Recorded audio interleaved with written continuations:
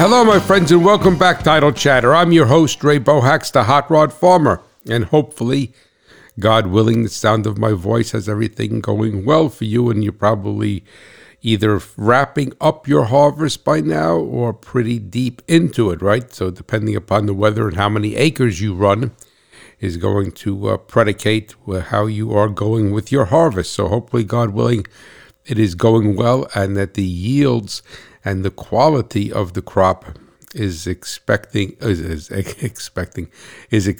your expectations. So that the Lord has blessed you with that. And for some reason it has not, then just have faith in the Lord. My favorite verse of scripture is Proverbs 3 verse 5, and that is trust in the Lord with all of your heart and lean not on your own understanding. So what I want to do is I just want to do a couple of housekeeping things here before we get into today's show. And I want to thank you so much for listening and for clicking in and for allowing me to spend this time with you, no matter where you may be. You may be in the tractor or the combine. You may be driving someplace. You may be in your farm shop listening. Who knows? All different places you can listen from. And I am grateful that you take me along with that task or with that journey, whatever is going on. So first thing I want to say to you is that if I get out of sync with with people sending me pins in my map and announcing them on the show, and also with the contest for the 3 books, which if you don't know about, I'm going to tell you about it in a minute, is because I'm going to be pulling the next few shows up until almost till Christmas. The next 4 weeks, I'm going to have to be pulling those shows ahead. And what that means is that I'm going to be doing them way in advance. They're always pre-recorded per se, right? Because they're not done live. It's a podcast. But my person, Sue, who down in Georgia, who is my art director and who takes the shows and then posts them up on the website or internet, whatever you do with it, I honestly don't know. I'm totally naive to that, and puts and I write the text and give her the supportive image for the show, and she posts that and puts that up. She's going to be going out of town on vacation with her husband for a couple of weeks. So that means that if I needed to, I didn't want to miss doing any shows, because I've never missed. I've been blessed, thank God. I've never missed a episode of creating an episode of Idle Chatter every week now for 4 years. So that means I have to pull the shows ahead, and then she's able to post them, and she could post them ahead of time and say, okay, post this show will air whatever the date is, and then it'll download and air by itself. So she's able to do that. So the reason why I'm telling you that is that do not be dismayed because people are giving me pins in my map, but and they say, geez, I sent that yo-yo a pin in my map, I sent them a pin to put in this map, and I wanted to get into that contest, and I want to hopefully win one of those books, and he doesn't even announce me. Well, that is why. So you will be announced. So please keep those pins in the map coming. Please keep those forms in there to win a Hot Rod Farmer license plate, and also to potentially win a book. And then I will reveal all of that on the December 14th show. So that is then I will reveal the winner of the book on, well, maybe not the December 21st show, because the December 14th show I'm going to pull ahead also. So the December 21st show, which is right before Christmas, that I will reveal the winners in the book, the 3 winners of the books, and also I will thank whoever gave me a pin in my map, and I will announce the winner, the subsequent winners of the Hot Rod Farmer license plate. So that is what that's all about, because as you know, that I am 100% upfront with you, that if we're pulling a show ahead or doing something, I'm not going to be making up some kind of story or what have you. So that is that. So that's actually better, because you're going to have until December 20, let's say a few days before this, let's say around December 18th or 19th, to be able to keep entering the contest for the book. and the Hot Rod Farmer license plate, and to bless me with a pin from where you listen from. But the 3 books that I'm giving away are 2-cylinder John Deere tractors by Rod Beamer, International Harvester trucks, the complete story by Patrick Foster, and Farm All the Golden Age 1924 to 1954 by Lee Clancher. So all you need to do is send me an email. You use that form for the license plate, and you could just put on there, you could put your name. You don't have to put your address, just put in the book, or put it next to your name, make a space, and say JD book or IH book or Farmall book. And then I will pull 3 winners, 1 for each book, and we will announce that around just before Christmas. Okay, thank you so much for that. I greatly, greatly appreciate that, and I appreciate you putting up with me here. And that slight delay. Just wanted to bring you. I'm not gonna bore you with it, but I was able to check the total harmonic distortion on my new generator. Well, first of all, my house, the AC current coming from JCP&L. And JCP&L stands for Jersey Central Power and Light. It's a First Energy company, and they're very big out in the Midwest. So I think they're very big in Ohio and then Kentucky in that particular region, maybe Indiana, but I'm not sure. But anyway, the power that they're sending to my house based upon total harmonic distortion, which, as you know, because I've said to you before, it's the skewing of the sine wave, that the sine wave is let's say like somebody wrote it with shaky hands, so it's not smooth.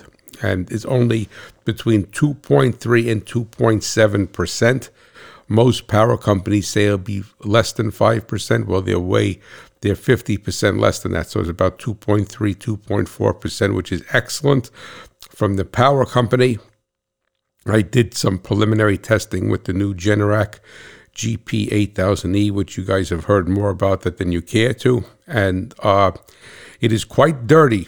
It's a quite dirty little sucker.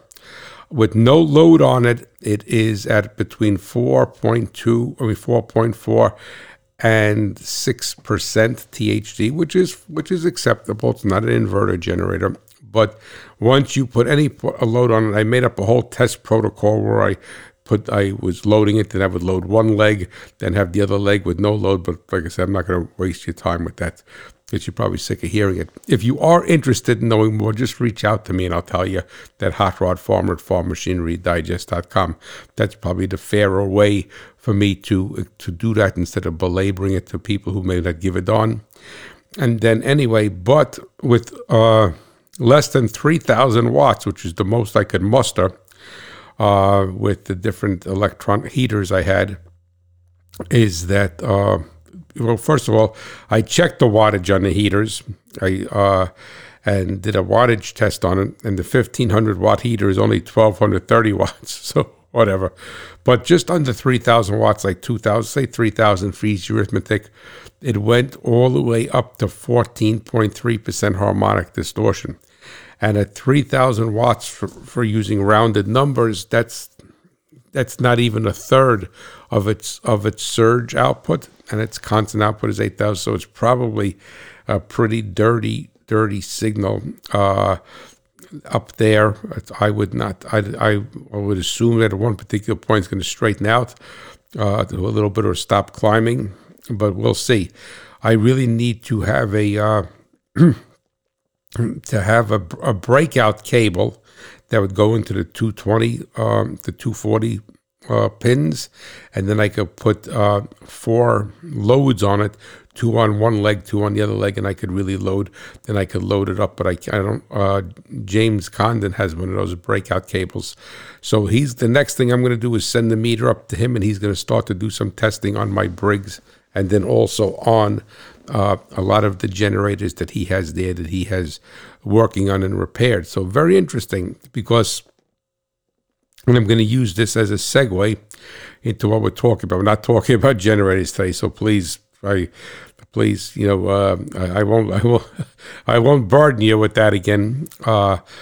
But even the generators that say they have a low THD, like an inverter generator or some regular generators that say you have less than 5% THD or what have you, but no one is telling you the load that they have on it.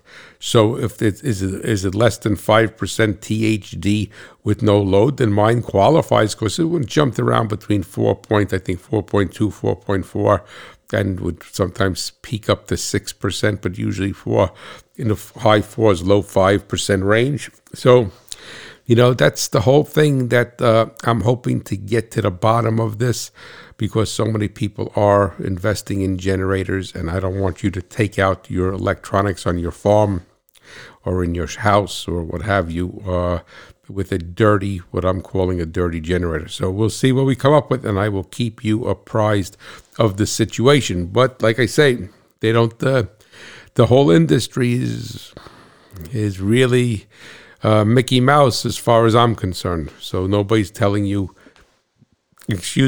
what really is going on. And that's my segue into the show today of talking about diesel engines. Because I get a lot of questions. I mean, I shouldn't say get a lot of questions. I have a lot of people, from what I could glean from communicating with listeners over the years, readers, and doing seminars, is that people don't understand why a 500 horsepower diesel is a completely different animal, I'll leave it at that, than a 500 horsepower gasoline engine.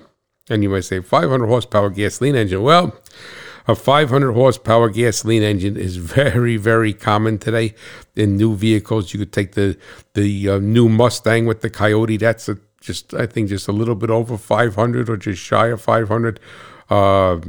Camaro, the Challenger, 500 horsepower used to be like this pinnacle. Oh my God, 30 years ago? Well, 500 horsepower, you never had a production car that had 500 horsepower. And now you could buy SUVs with 600 horsepower. Granted, they're supercharged, but it makes no difference.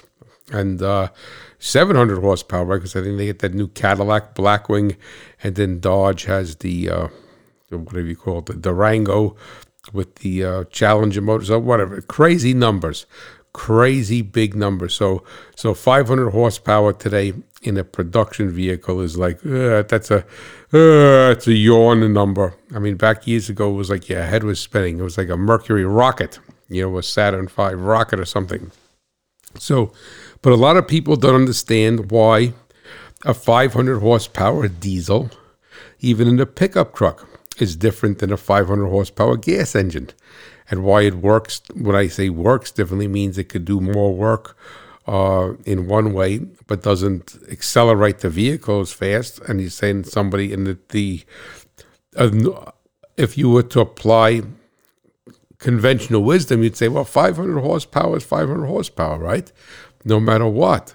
Well, the thing is so that's what we're going to touch on today. And I'm also going to touch on why, if you were to modify a gasoline engine and bring it up to the same level, you'll use 500 horsepower. And I think Ford has the new diesel in the pickup truck, the high output Power Stroke for 2023 that has over 500 horsepower, and I think 1,200 pounds-feet of torque. So it's quite an animal. 30 years ago, you couldn't get that in a semi, in a Freightliner or a Peterbilt or what have you. Now you get in a pickup truck.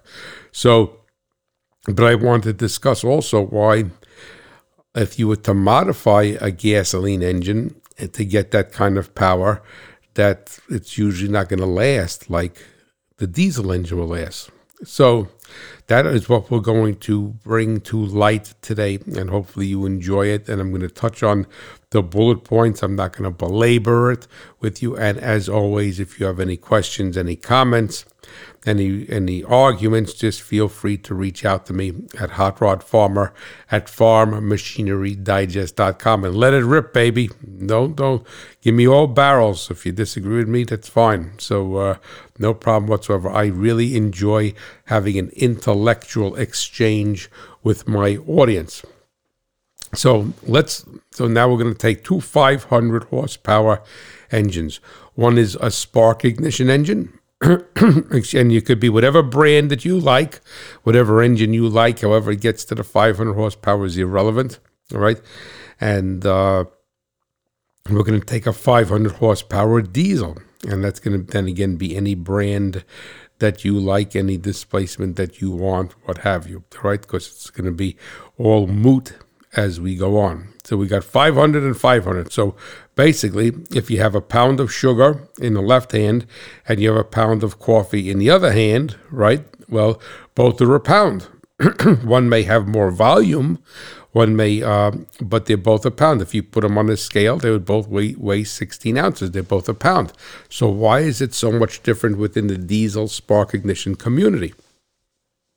So first of all, let's back up and recognize that a dynamometer that is used to measure power on an engine, and you've heard this before, actually does not read horsepower, it reads torque. Torque is the amount of work an engine could do, and then horsepower is how quickly it can do it. And that's very paramount. That's key to one of the keys to this discussion. So the dynamometer mathematically converts torque to horsepower. and that is the brainchild of James Watt from a couple of hundred years ago, who was trying to sell steam engines. The same Watt, he was an inventor. He was a very forward-thinking person that quantified the brightness, or not the brightness, that's the energy usage of a light bulb. So people say, well, it's a 100-watt bulb. So that and we've come empirically to learn, well, a 100-watt bulb is brighter than a 50-watt bulb, all right, but that's because there's more energy passing through the filament. So it's not a measure, a wattage on a light bulb is not a measure of its brightness. It's a quasi-measure of its brightness based upon the amount of energy that it is using. And that's why they have these new bulbs, excuse me, not compact fluorescents, I forgot what they even call them. I'm just going to put the dregs, trying to get a drink of water for a second.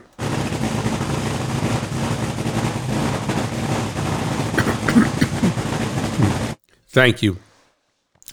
And they'll say, so it'll be some kind of crazy number, and they'll say 37 watts, and then it says equivalent to 75 watt incandescent bulb, because wattage is a power consumption. And if you look at Ohm's law, volts times amps equals watts.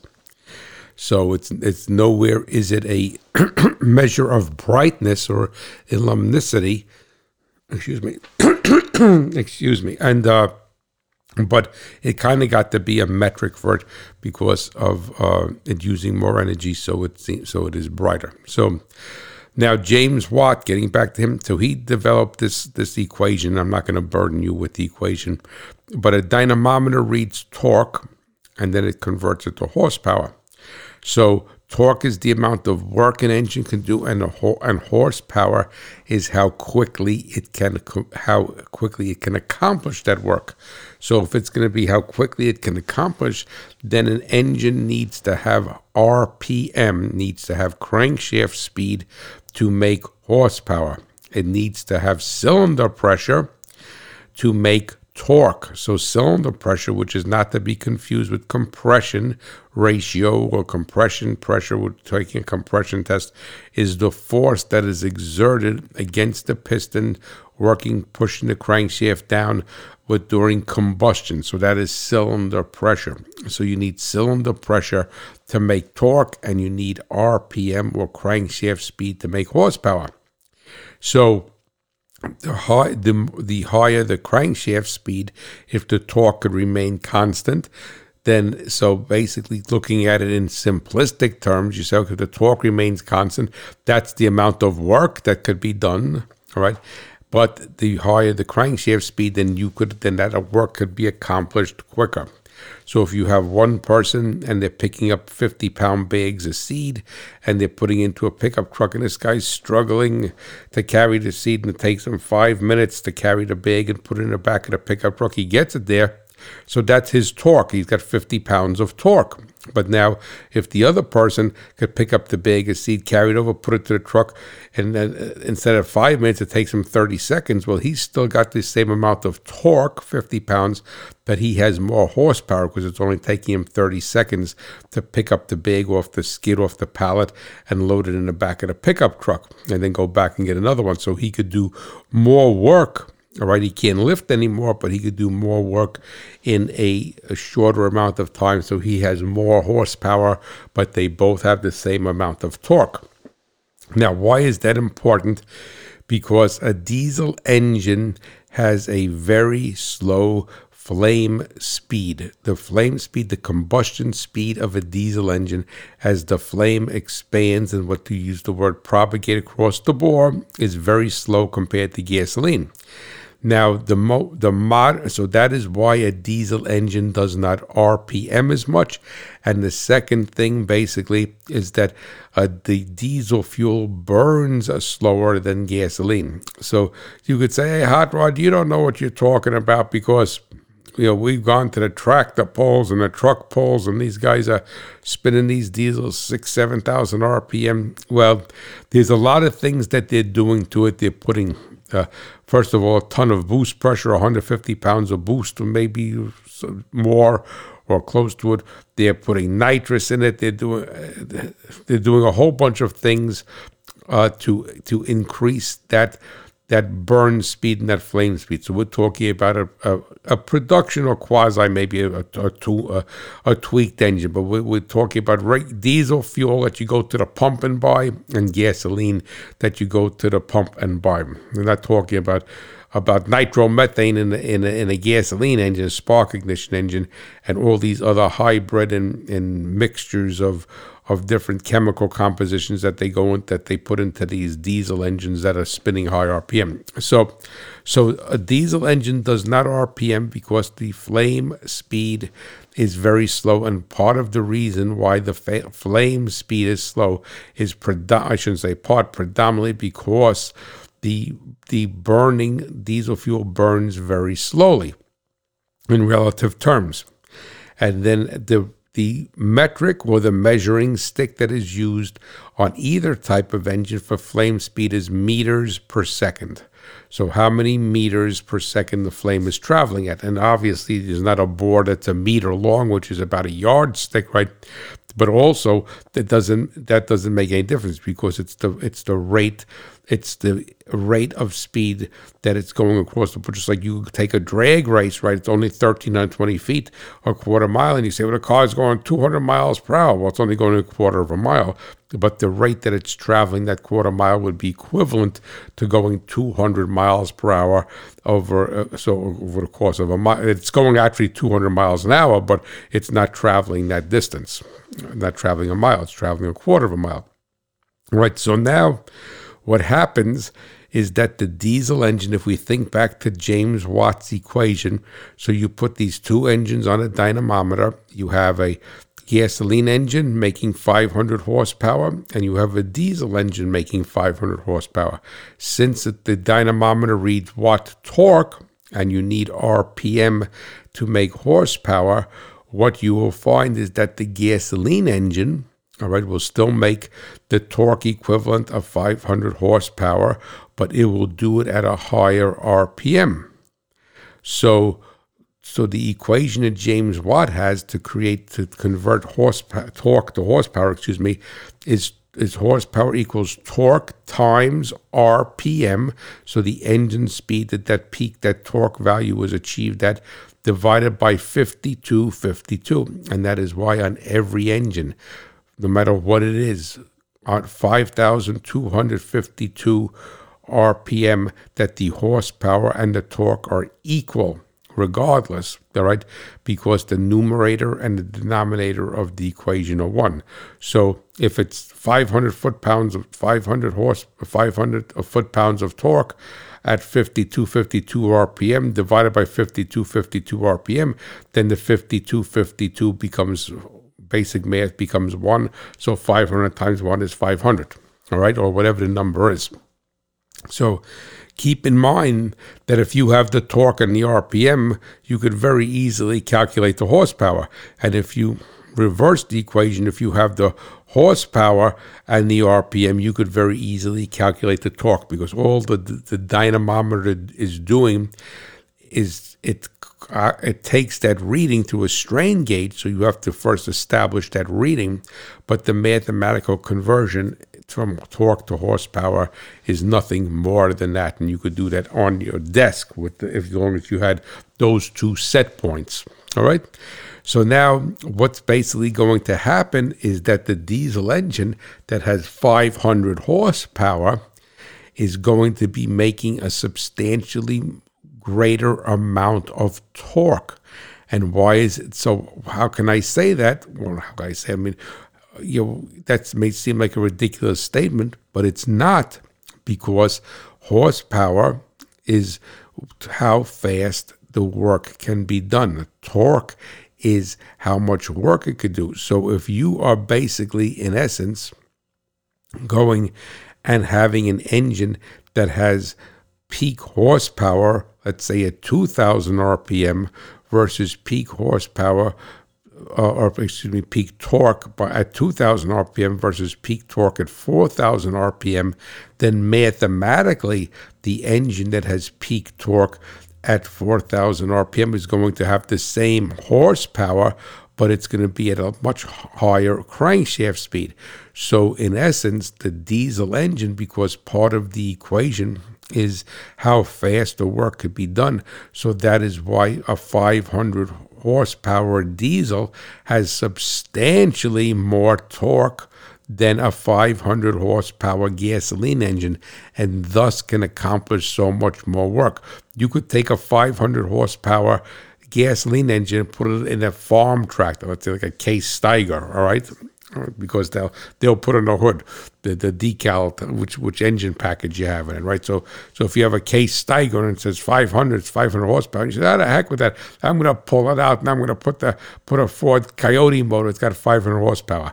Well, that tractor is going to have maybe 1/4 of the torque, because it'll have the 500 horsepower with the Coyote in it, but that 500 horsepower is nowhere near going to produce that level of torque, because the RPM, the engine speed that it needs to accomplish that, is so much higher than the diesel.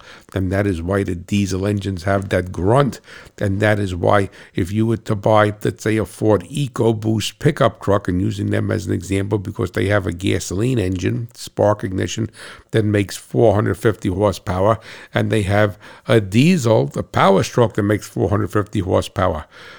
Forgetting about the transmission and the gear ratio, just if keeping everything a constant, you are not going to be able to pull the same weight with the 500 horsepower EcoBoost as you would the 500 horsepower diesel, because that 500 horsepower diesel has that torque in by, let's say, 1,800 RPM, where the gas motor has it in by 4,500 RPM. So the diesel is going to be able to do so much more work, because it is so much more powerful, has more area under the curve than the gasoline engine does. But if you were to now going at high RPM and you were up near the 2,000, let's say, we'll say 2,500 RPM on the diesel and 5,000 RPM on the gas engine, and the gas engine spins to 6,000 RPM, on the highway, the gas engine would walk away from it, because it's still coming up to peak horsepower, where the diesel saw peak horsepower 3,000 or 2,000 RPM below that. So the whole idea is it's basically raising soybeans and raising corn. All right. So the population of soybeans may be 140,000 per acre. The population of corn, 30 to 40,000 per acre. All right. So the big difference there. Now, the other thing that you need to keep in mind is that the fueling characteristics of diesel are different than gasoline, because the diesel injection system, after the combustion is initiated, keeps spraying for certain degrees of crank rotation, keeps administering fuel, and basically, in essence, feeding the fire, where A gasoline engine, it puts the fuel and air mixture in, it closes the valve, the injector shuts off, and it then has combustion initiated by the spark plug. So the diesel, when the combustion event, and I'm going to say the flame, when the combustion event starts, what happened for a short while after that, it's still feeding the fuel into that combustion event and raising the cylinder pressure, whereas a gasoline engine does not do that. It gives a shot, and then, okay, let's have combustion now. All right, so the thing is that also is going to give the diesel a substantial torque rise over a gasoline engine, but then again, you still can't get past the dynamics of the slow burn rate. So, in essence, that is an issue. Now, some people say, well, the components are heavier on a diesel, and that is why they don't RPM. Well, that's... I'm not going to say it's incorrect, but that's truly not. It's a very small fraction of it. The reason why the components are heavier duty, say, well, you could look at it, we'll take a 500 horsepower Coyote motor, Ford motor from Mustang, because it's right there, all right? Meaning right there, it's right at the 500 horsepower. So if you take a piston and a connecting rod and a crankshaft from a 500 horsepower gasoline engine and look at it in a diesel, yes, the diesel stuff is going to be so much heavier duty, so much thicker, so much more mass. And people say, they did that because they want it to last 1,000,000 miles. Well, it's actually, you're putting the cart and the horse the wrong way. They did that because of the cylinder pressure. Because remember, getting back to James Watt's equation, is that you need to have the cylinder pressure to make torque. You need RPM to make horsepower. So the cylinder pressure is so much greater on the diesel engine than it is on the gasoline engine because it does not have the engine speed, the crankshaft speed to pump the air and to make horsepower, and that gets back to James Watt's mathematical equation. Right, so that is why they're heavier, because the horsepower, so basically in essence, it's like hitting a stuck bolt or something with a small hammer or with a sledgehammer or with a dead blow hammer, right? You hit it with a small hammer, or maybe if you stand there 100 years and keep pounding it, you could break whatever it is, the bracket or whatever it is loose. You could hit it with a sledge, you could hit it with a ball peen hammer, and that's got a heavier head, right? All right. So you swing and you're hitting that, and it's going to give it more mass. You could hit it, or you could hit it with a sledgehammer. All right. So the thing basically is that you're hitting it. So the cylinder pressure rises so much quicker and so much higher on the diesel than on the gasoline engine, that you have to make the components heavier. Now, will the moment of inertia be longer with the diesel engine because of the heavier components? Yes. All right. But if you arguably, let's say if you made a piston out of titanium, using that as an example because it's a very strong material and lightweight, make the connecting rod out of titanium, then you would not need that extra mass. So they're putting that extra mass in because of the cylinder pressure and wanting it to last. Whereas on a spark ignition engine, you don't need that mass because the engine is going to not make that same cylinder pressure at low speed. It's going to use a combination of cylinder pressure and crankshaft speed, RPM, to make 500 horsepower. Whereas on the diesel, we're saying we don't have crankshaft speed, we don't have a lot of RPM. So basically, we're going to overcompensate with a lot of cylinder pressure. Now, keep in mind also that when you get back to the slow burn rate of a diesel engine, is that as the piston starts to travel down towards bottom dead center on any engine, gasoline or diesel, what happens to the volume in the bore? The volume in the bore increases, right? Because the volume in the bore is the smallest on any engine when the piston is at top dead center. So since the diesel fuel burns slower than gasoline, where gasoline is, going to be ridiculous, like a bullet shooting up, boom, it's gone, right? The piston is going down. Since it's burning slower, all right, what's basically happening is you're keeping the combustion region, all right? You're not allowing the combustion region to expand as quickly in degrees of crankshaft rotation. We're not looking, when you look at all the stuff on an engine, you're not looking so much at time.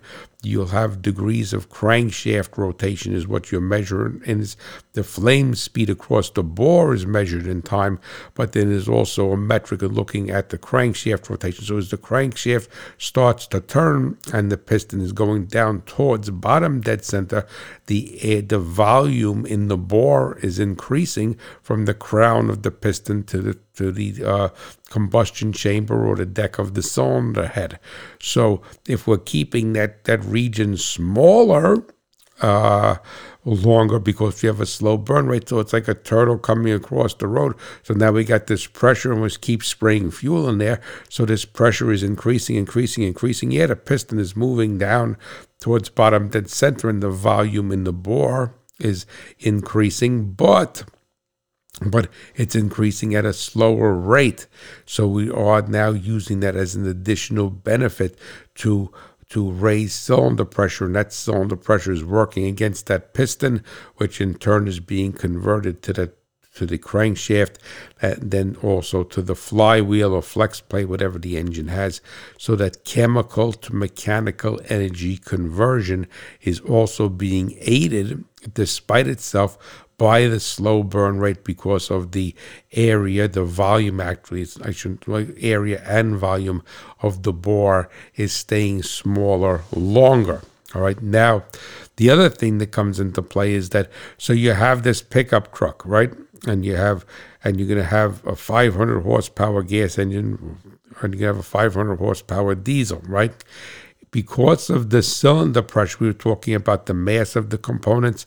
If you were to look at the surface area of the main and crankshaft bearings on any diesel engine versus the surface area of the main and crankshaft bearings on a spark ignition engine, a gasoline engine, the diesel engine has so much more surface area. I'm not talking about the mass of the journal, but the surface area of the bearing. If you were to go, let's say, to a Caterpillar dealer, Detroit Diesel dealer, whatever you want to go to, right? And you pick out from the catalog of approximately 500 horsepower engine, and you say, I want to see a rod bearing and a rod bearing and a main bearing for that engine. Or it went to a class or something, and they showed you and you go to the Ford dealer or the Chevy dealer. I want a 500 or 600 horsepower gas. I want to show me a bearing for that. The bearing area and the size of the bearing, but we're specifically talking about the area. The size of the area of the gasoline engine is going to be so much less the bearing area, and thus if the bearing area is less, then the journal on the crankshaft is going to be less for both the connecting rod and the main bearing.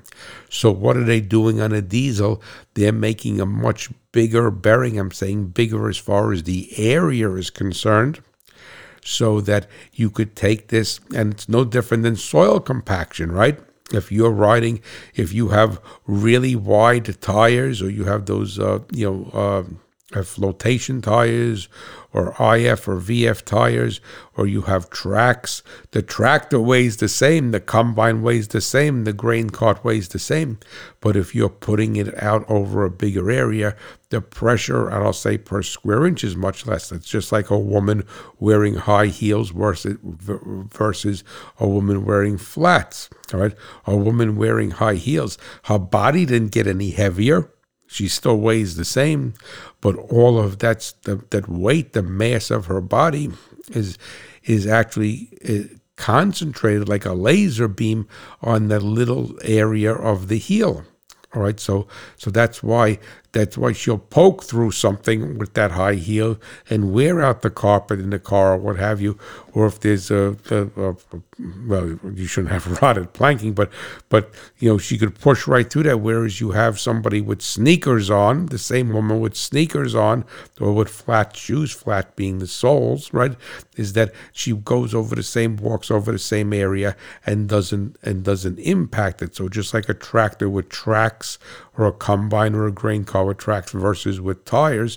If you put very skinny tires on your tractor, forgetting about the traction component of it, all right, you're putting that same mass. So what's basically happening is on a diesel engine, they're spreading out the bearing area so that they could take all of that cylinder pressure, and then it would be like you riding on your field with a track machine with rubber tracks, where you're not compacting the soil, so they're not putting the stress on that crankshaft journal, the rod journal, because it's being spread out, because it has more bearing area. And that is why you could go and take a gasoline engine and a production gasoline engine, all right, let's stick with that because that's why I started with 500 horsepower, is, yes, it may not have much more bearing area. So if you got a Coyote engine in a Mustang with 500 horsepower versus a Coyote-based engine in a F-150 pickup truck, I would bet almost my last dollar it has the same bearing area in it, right? But keep in mind that a diesel engine it's recognized that a diesel engine is going to be building that cylinder pressure, maintaining that high level of cylinder pressure for the majority of its life. So, because it's going to work. So if you have that engine in a semi, if you have that engine in a combine or a farm tractor, so let's say you have it in a combine and you're going out to harvest, all right? So, and you're harvesting 8 or 10 hours a day. And arguably, so you're never stopping, right? So the thing is that and let's say that engine is making it's a 500 horsepower engine, but it's making 400 horsepower. It's not making all of its power, all right, because the load you have on doesn't demand 500 horsepower, but you are having that high cylinder pressure all day long for 10 hours a day. Versus you have a 500 horsepower engine in a pickup truck. You could be going down the highway 90 miles an hour in this pickup truck, and maybe that engine is only producing 100 horsepower because that's all the horsepower it needs to get that vehicle to go 100 miles an hour. Right? And maybe you're going up a hill now, so now it needs 150 horsepower to go 90 miles an hour up this hill. But the diesel is going and creating that cylinder pressure because you're putting it on just like an engine on an irrigation pump. All right, you're loading that engine and you're keeping that cylinder pressure constant for 8, 9, 10, 12, maybe on the irrigation pump, maybe 36 hours. I mean, who knows? It depends how it's fueled and what you're doing with it. But so a diesel engine also has that wide bearing pressure because it's wide bearing surface area and all of that, I'm going to say mass and area, because it's going to be, they know that engine is going to be producing a high level of cylinder pressure for an extended period of time. In engineering, we call that a duty cycle. That it's going to be, so you're going to go out in the field, the guy's going to have a semi and he's pulling this 80,000 pounds with the trailer, all right? And yeah, well, maybe his load is going to be transient. The load on a farm tractor or a combine is not really transient. It kind of stays within a very small window of where it is for the length of time that it's working. I mean, that you have that duty cycle. You say, well, it'll take me 2 hours to plant this small field, so it's going to more or less stay like that for 2 hours. But you could have a diesel engine, that same diesel engine out of that combine, and put it in a tractor trailer, and the speed is going to be more transient because when he goes to climb a hill, it may need 400 horsepower. When he goes down the hill, he only needs to make 100 horsepower, and when he's on a flat, he only needs to make 300 horsepower. I'm making up arbitrary numbers. And that is why if you were to take like a locomotive diesel or a marine diesel, all right, that yes, it's going to have some level of transient, but the fact of the matter, it's going to maintain that cylinder pressure for a much longer period of time than a road vehicle usually would. Now, if you have a semi and you're doing heavy hauling, all right, then that's a different situation where you're maintaining that cylinder pressure maybe not the full cylinder pressure because you're going to be going down the hill or what have you, or slowing down speed in 35 miles per hour through town, 55 on the highway, whatever. I'm making up numbers once again. And the fact of the matter is, but you're maintaining that cylinder pressure. So on a road vehicle, the load on the engine and thus the cylinder pressure, because the cylinder pressure is 100% it's intrinsically linked to the load. The more load you have, the higher the cylinder pressure has to be to have that chemical to mechanical energy conversion. So that's why you have some young guy. Now you could take, let's say, a pickup truck diesel, and he's going to turn the wick up on it. So let's say, arguably, that he's got that vehicle has 500 horsepower from the factory. We'll stick with that. And now he does a bunch of stuff to it, a bigger turbo, does a calibration, changes the fuel system, and now it's making 1,000 horsepower. But that bearing area, the mass of the piston, all of those parts are designed more or less around 500 horsepower.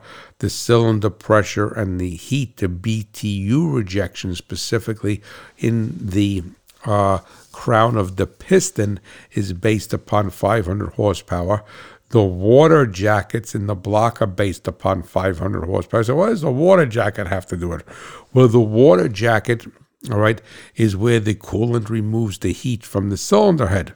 And the hardest part of the hardest job the coolant has is to remove the heat around the combustion chamber and specifically the exhaust valve. Now, you have to remember an engine is a heat pump, all right? So if you look at a farm tractor, it's a semi, it's got a lot more coolant than a diesel pickup truck, right? And the thing is that if you were to... So why? Because they need to put more coolant through it. The water passages need to be bigger because we need to be able to remove that heat.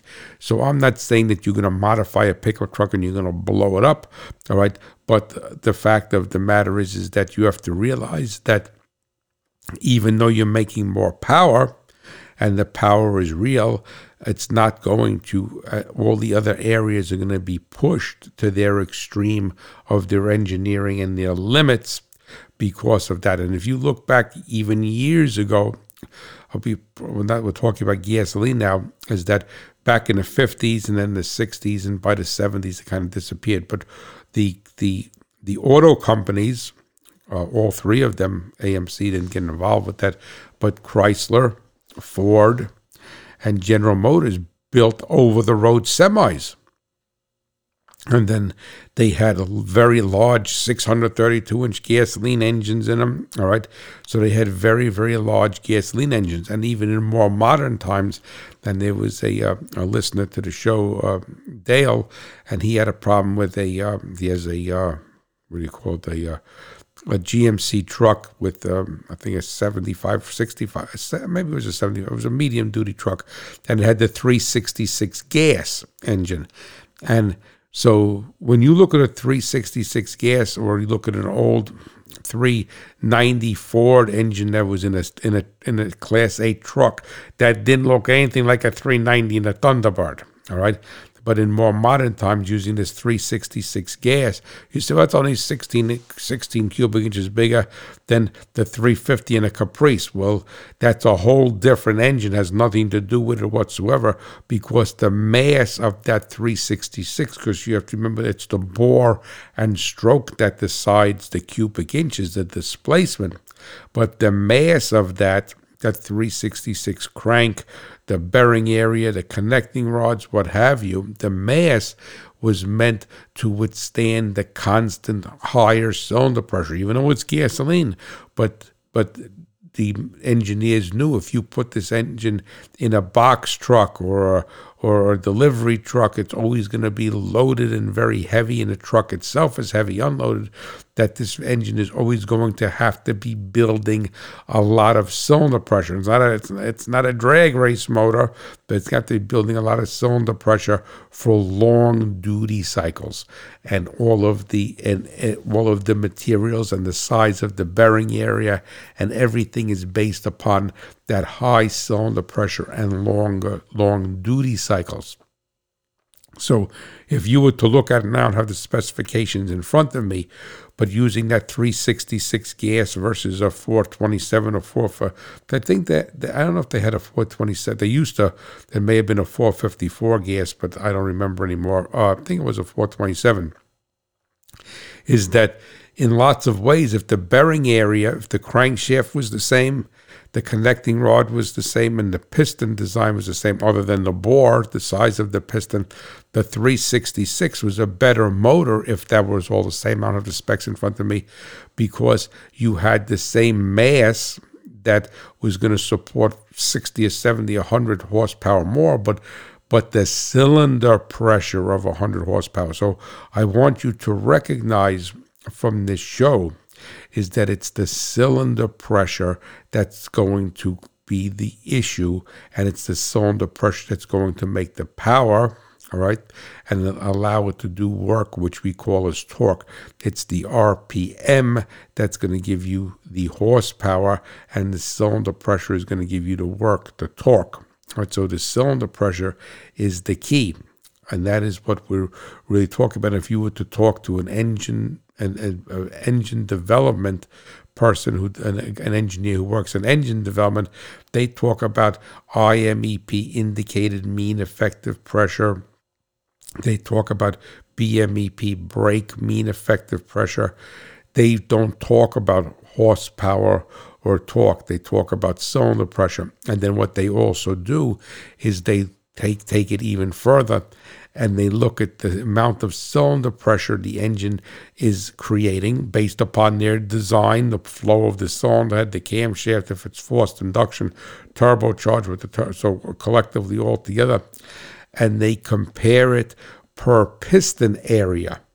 Because then this way, if you compare the cylinder pressure per piston area, so that then again basically is that if you were to take woman A and she weighs 100 pounds and you put the same high heel on her, or put a high heel on her, she's going to have so much pressure on that heel. If she gains 20 pounds and now she's 120 pounds and she wears that same high heel, that high heel is going to have more pressure on it, because she weighs 20 pounds more. So by looking at the pressure per piston unit area, the engineers can compare the efficiency of the engine as far as its ability to produce cylinder pressure and thus torque, and then in turn horsepower with RPM over a whole range of engines. So if you look at cylinder pressure, you could compare an engine on a lawnmower, cylinder pressure per area, an engine on a lawnmower to an engine in a locomotive. All right. Will the data skew slightly? Well, it's going to skew slightly, but not that much, because you're saying, well, how much pressure do we have per area of piston? And that is why when you look at a diesel engine, that it's going to have a very big piston, right? It's going to be very big, so that's not going to have a high heel.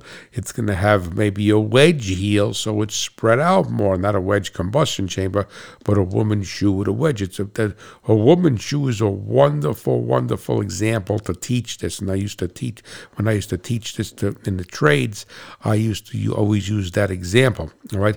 So the thing is that you're going to spread this all out. So it's very, very, very important. So you could compare the efficiencies of different engines based upon what their cylinder pressure is. So if you had a small little engine on a seat tender, and let's say arguably, I'm throwing false numbers, it makes 10 pounds per square inch on the piston, and the piston's only an inch wide, and you take an engine that's got a 5-inch bore, or inch bore, 5-inch bore, and it makes the same 10 pounds per square inch. Well, you have more area of that piston, so that engine is going to be more powerful, but it's not more powerful per square inch, or whatever the metric they're using today,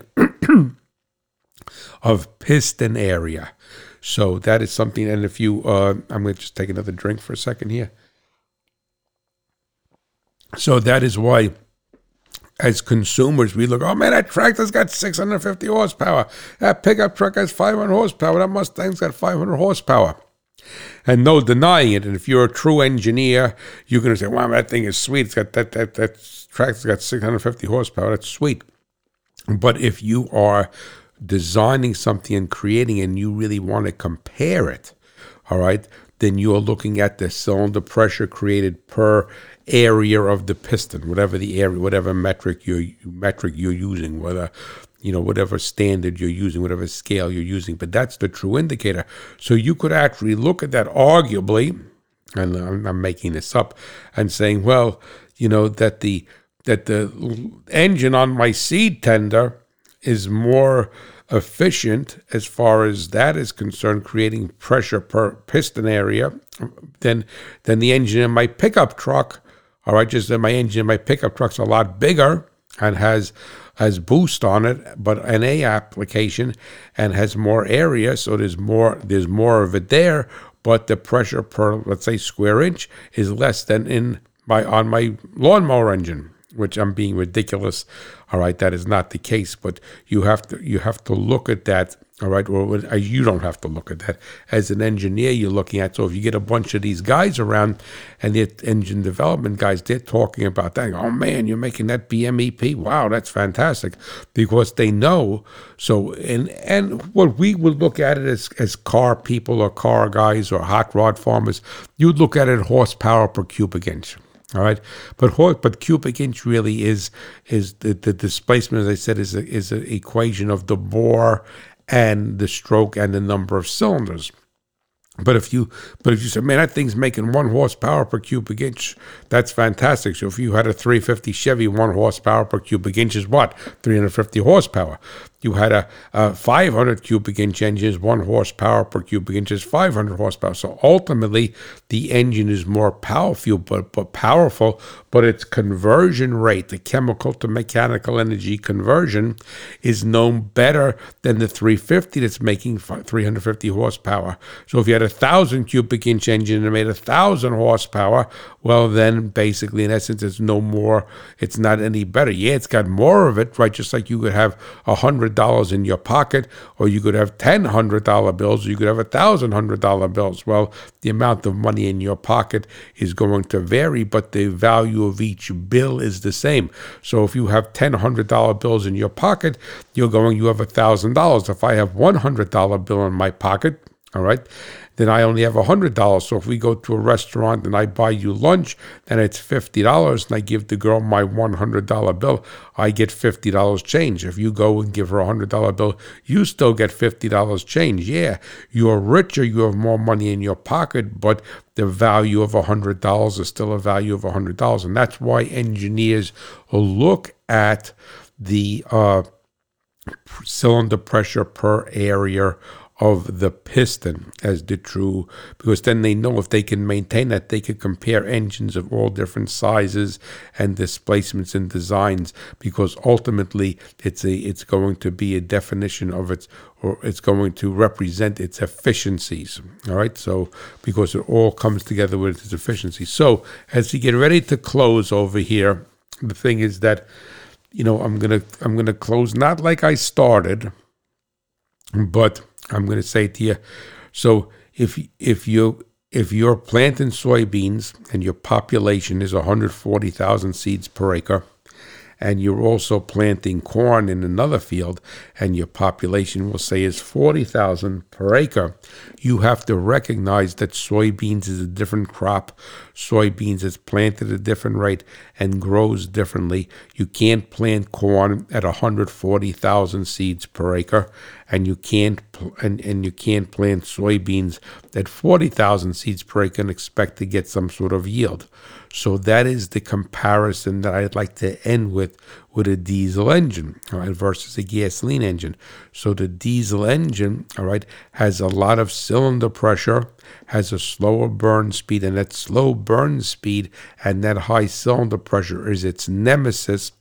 Not when you get in the field to go work it, but because of the oxides of nitrogen that it produces, because, as I said many times on the show, it's the Zeldovich equation, which is pressure, heat, and exposure or residence time, because the slow burn rate, the high cylinder pressure, all right, which in turn makes high heat, right? More the thing is that is a perfect recipe. It's a perfect storm, using that phrase, a perfect storm of events to create high oxides of nitrogen. Gasoline, which is why you have the SCR system, and that's why. So the globalists have their eye on the diesel engine because of the oxides of nitrogen production and the particulate, which we would call soot. You say, I don't see any soot anymore. Yes, you don't see it anymore, but there are these little particulates. But also, the dirty little secret is gasoline engines have particulates, and some of the gasoline engines in Europe now have particulate filters. So the thing basically is, but what is the benefits to us as farmers, as truckers, as people who work and have an engine do work for us, not drive us to the mall? The benefit of the diesel engine is also its bane, because that high cylinder pressure and the slow burn rate of the fuel and the crude composition of the fuel, and basically it's less refined than gasoline is, all creates high oxides of nitrogen emissions and particulate emissions, which is what the world has decided is a problem. Right, so we're going to leave it at that, okay?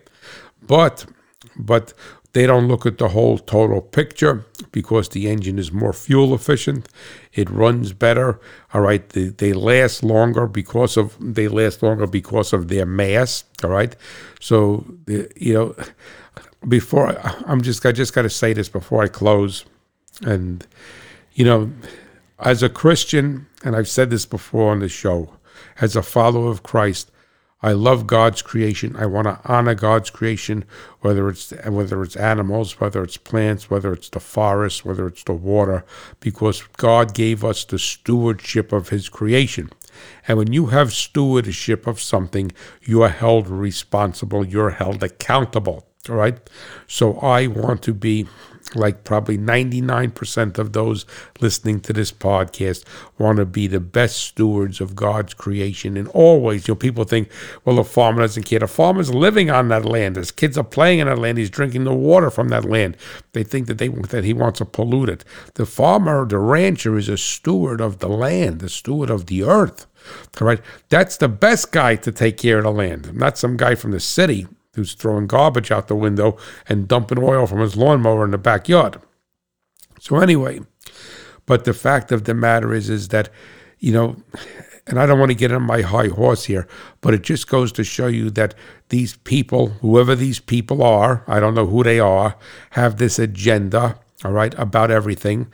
They're coming after diesel engines, all right, and they're saying, they're polluters, we have electric cars coming after gasoline engines, but they don't make any connection, all right, where the gasoline is, where the electricity is going to come from, or that, yes, a diesel engine may have some particulates, but we've cleaned it up so much, it's unbelievable. You could practically put your mouth on a tailpipe of a Kenworth and breathe it, not have any issues.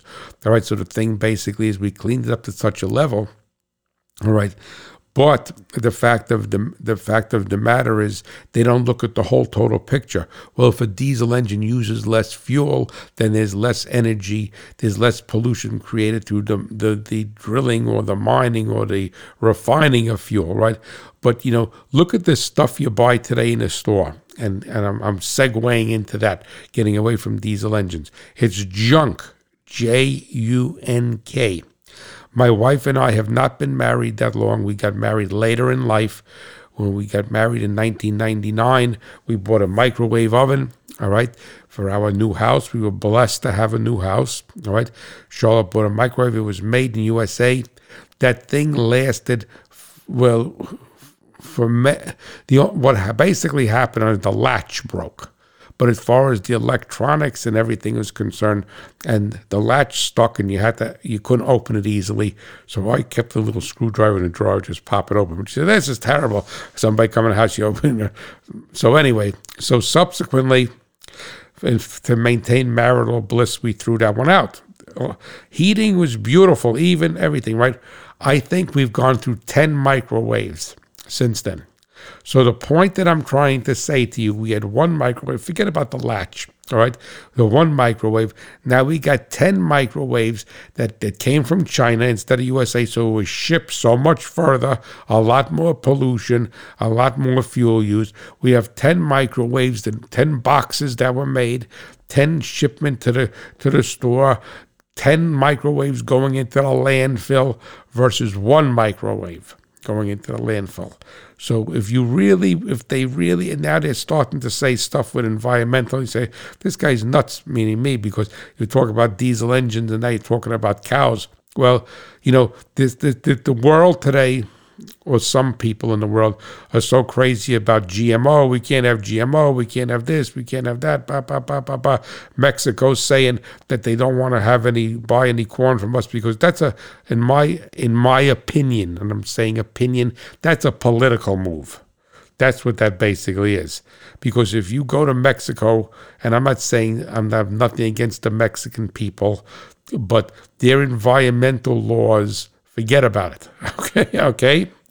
And I'm sure that there's beautiful areas of Mexico, and that's one of the reasons why the companies like to move to Mexico, is because they could pollute to a higher degree than they can in United States or Canada. All right? So the thing is that, so here, so many people are worried about GMO crops and everything and what have you, and they now want to come after cows, all right, because the cows are passing wind and belching and passing wind and making methane gas.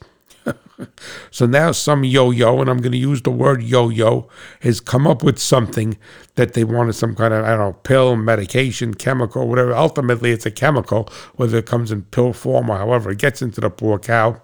And they want to give them to either negate or do something with the methane gas, and they're trying it in Europe. So basically, in essence, you're worried about GMO crops in Europe, you're worried about GMO corn, you're worried about all of this, you're worried about glyphosate, but all right, you're going to make junk and throw it in the landfills. Now you're going to give the poor cow something.